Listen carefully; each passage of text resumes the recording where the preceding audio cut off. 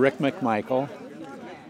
We're at the Bryant Grocery and Meat Market. Money, just like it's spelled, M-O-N-E-Y, where Emmett Till was killed in 1955. Patrick Weems, Emmett Till Interpretive Center, Sumner, Mississippi. Yeah, so these are the Mississippi Freedom Trail. So there was an initiative by the Mississippi Development Authority to put these signs up, and it took a while, right? This has probably been up, and I don't know if it says on here, dedicated 2011. 50 plus years later, we didn't have our first historical sign put up until 2007. And that was because of local people in Sumner who came together to erect it themselves. It wasn't the federal government, it wasn't the state government, it was local citizens who put up the first historical marker, or put the political pressure to put the first historical marker. And so again, I think again, if there's no marker, if there's no memory, it didn't happen. And if it didn't happen, then there's a huge disconnect about why our situation is the way the situation is. And if there's a disconnect, then there's mythology that grows around it. And so black people are poor in Mississippi not because of things like this, or because of Jim Crow, or because of slavery. They must be lazy. All blacks are just lazy, and that must be the reason that they don't work hard enough, and that must be the reason.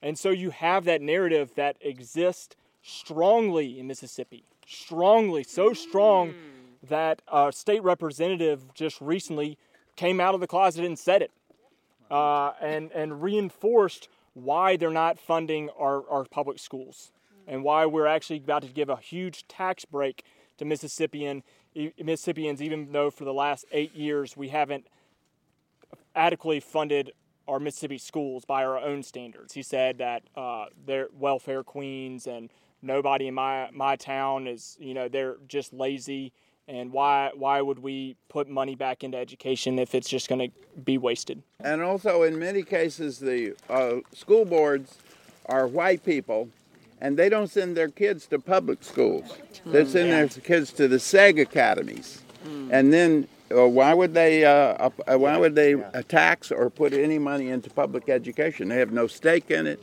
It's just one of those pitiful things. Right. So in Clarksdale, you have Lee Academy, which is named after Robert E. Lee, which was set up in the late 60s when forced integration happened in December 1969. And so they established Lee Academy, which is 99% white. And then in the public schools, it's 99% black. So the same would be true with Greenwood. You have Pillow Academy, which is 99% white, and then Greenwood High School and Elsie, which are 99% black. 99%. And underfunded and all the rest of it, yeah. But one thing to reflect on is the justice system, right? So in 1955, there was an extreme injustice. Do you remember this story at all? I certainly don't. No, what do you think about what they're saying about memory? This is what history is all about. If we don't continue to teach history, a lot of what's happened in our lifetimes, our kids who are now in their 40s, they're not going to worry about too much. Has this sign ever been vandalized? Or? This sign has not been vandalized. The signs that we've put up in Sumner and Tallahatchie County have very much been vandalized. They've been shot up with shotguns. They've been just stolen out of the ground. And so, memory is really important. And if someone's telling the truth and it's not the truth that you want to hear, you're going to do a lot to try to stop it. Fortunately, we live in an age of communication and technology. So this summer, we're working with professors from the University of Kansas and Florida State, and hopefully some summer interns from UW to create a civil rights app, so that we can put it have an iPhone app that people can add their own stories to as well. And so it'll be really hard for I don't know, maybe there's a redneck hacker out there who could take it down, but I think it's going to be much more difficult to take down. The most important thing about this discussion today is that it is not passed. On August the 21st of this year, this past August, in Bladenboro, North Carolina, a young black man was hanged with a rope on the exact day of Emmett Till's death in Bladenboro, North Carolina. And it was declared suicide immediately, so it was not a crime scene. The crime scene was not protected. There was no basic investigation of this murder. So when we began to work with Reverend Barber and the NAACP and the SNCC people in North Carolina investigating that, we found a pattern across the country. And Marce Dees at the Southern Poverty Law Center has said that there seems to be a tactic of the paramilitary extreme right wing to execute primarily young black men with a common situation behind their murders, usually an association with a white woman, and they're found all over the country now.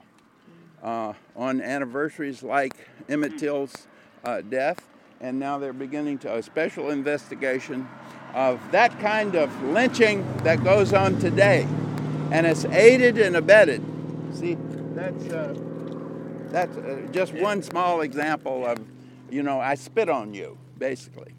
But that's happening over and over again now around the country. They found lots of cases like this. And if you understand demographics and so forth, the least likely people to commit suicide are African Americans, and the least likely method of them choosing to kill themselves would be to be hanged by a rope.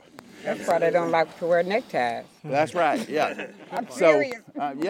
So the fact that they can pass these off and they do it over and over again as suicide, there's no culprit. There's no, you're not looking for anybody. Of course they're not looking for anybody. They do it right away. So Google that case. Lyndon Lacey, Bladenboro, North Carolina, huge case.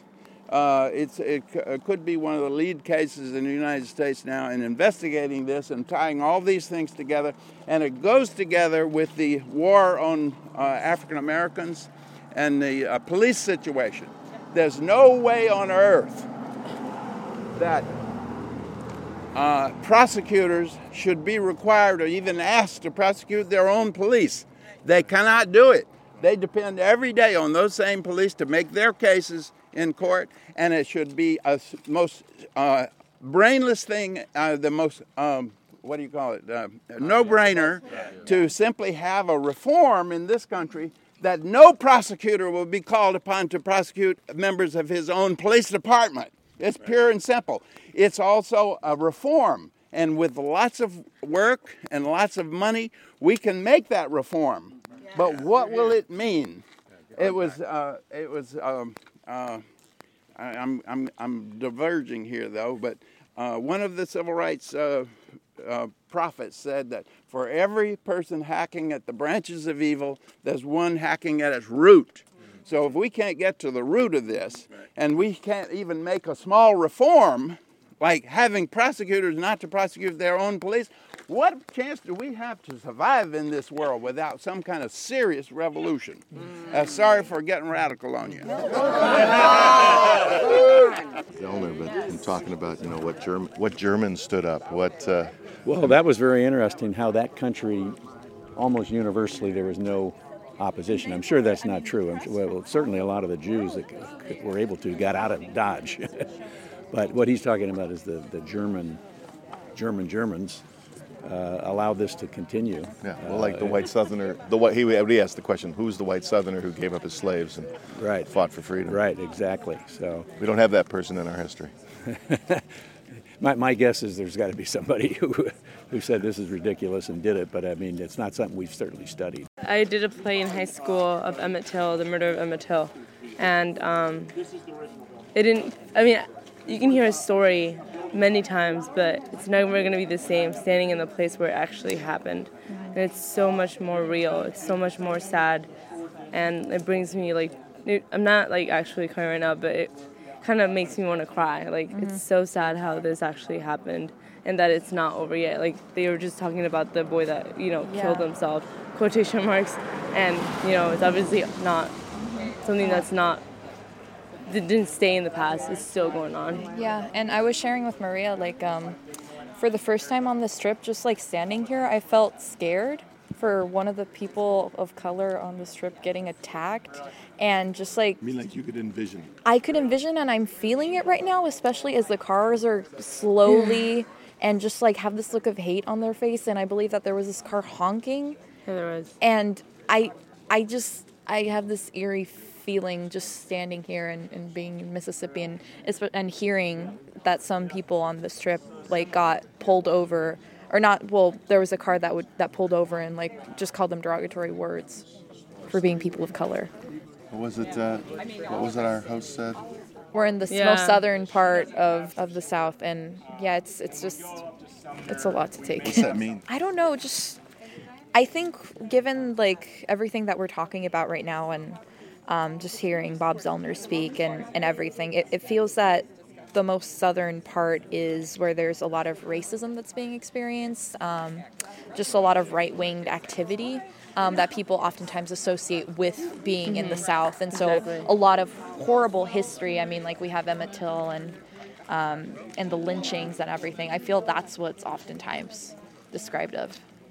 You know, people were talking about the economic basis of this. What did you think about driving through? Oh, that was so crazy. That was emotional because I mean, we've seen segregation, but that was segregation. When we were there where, like, the Black Power, with Stokely Carmichael gave his speech, like, there was a lot of poverty. I could see the rundown houses. I saw people of color, specifically Black people, walking, and here in this, like, as we were driving past some more affluent neighborhoods, I saw really nice houses, and, like, I didn't see, like, people of color, like, walking, and that was just the stark reality that this is actually still happening. It was definitely crazy. I mean, like, in one moment we're still on the other side of Grenada, and then suddenly we pass that bridge and it's a whole different world. Nice houses. There's, like, the mansion that we saw from the movie The Help. Sidewalks, like she said, like she mentioned, no more, Black people walking around the streets. Just hearing about a 99% white school and a 99% Black school, what the heck? Seriously, come on. It's like once you cross that bridge, it's a whole different. Like literal segregation and separation. I am Maria Jimenez. I am Monica Mendoza Castrejon. Hey.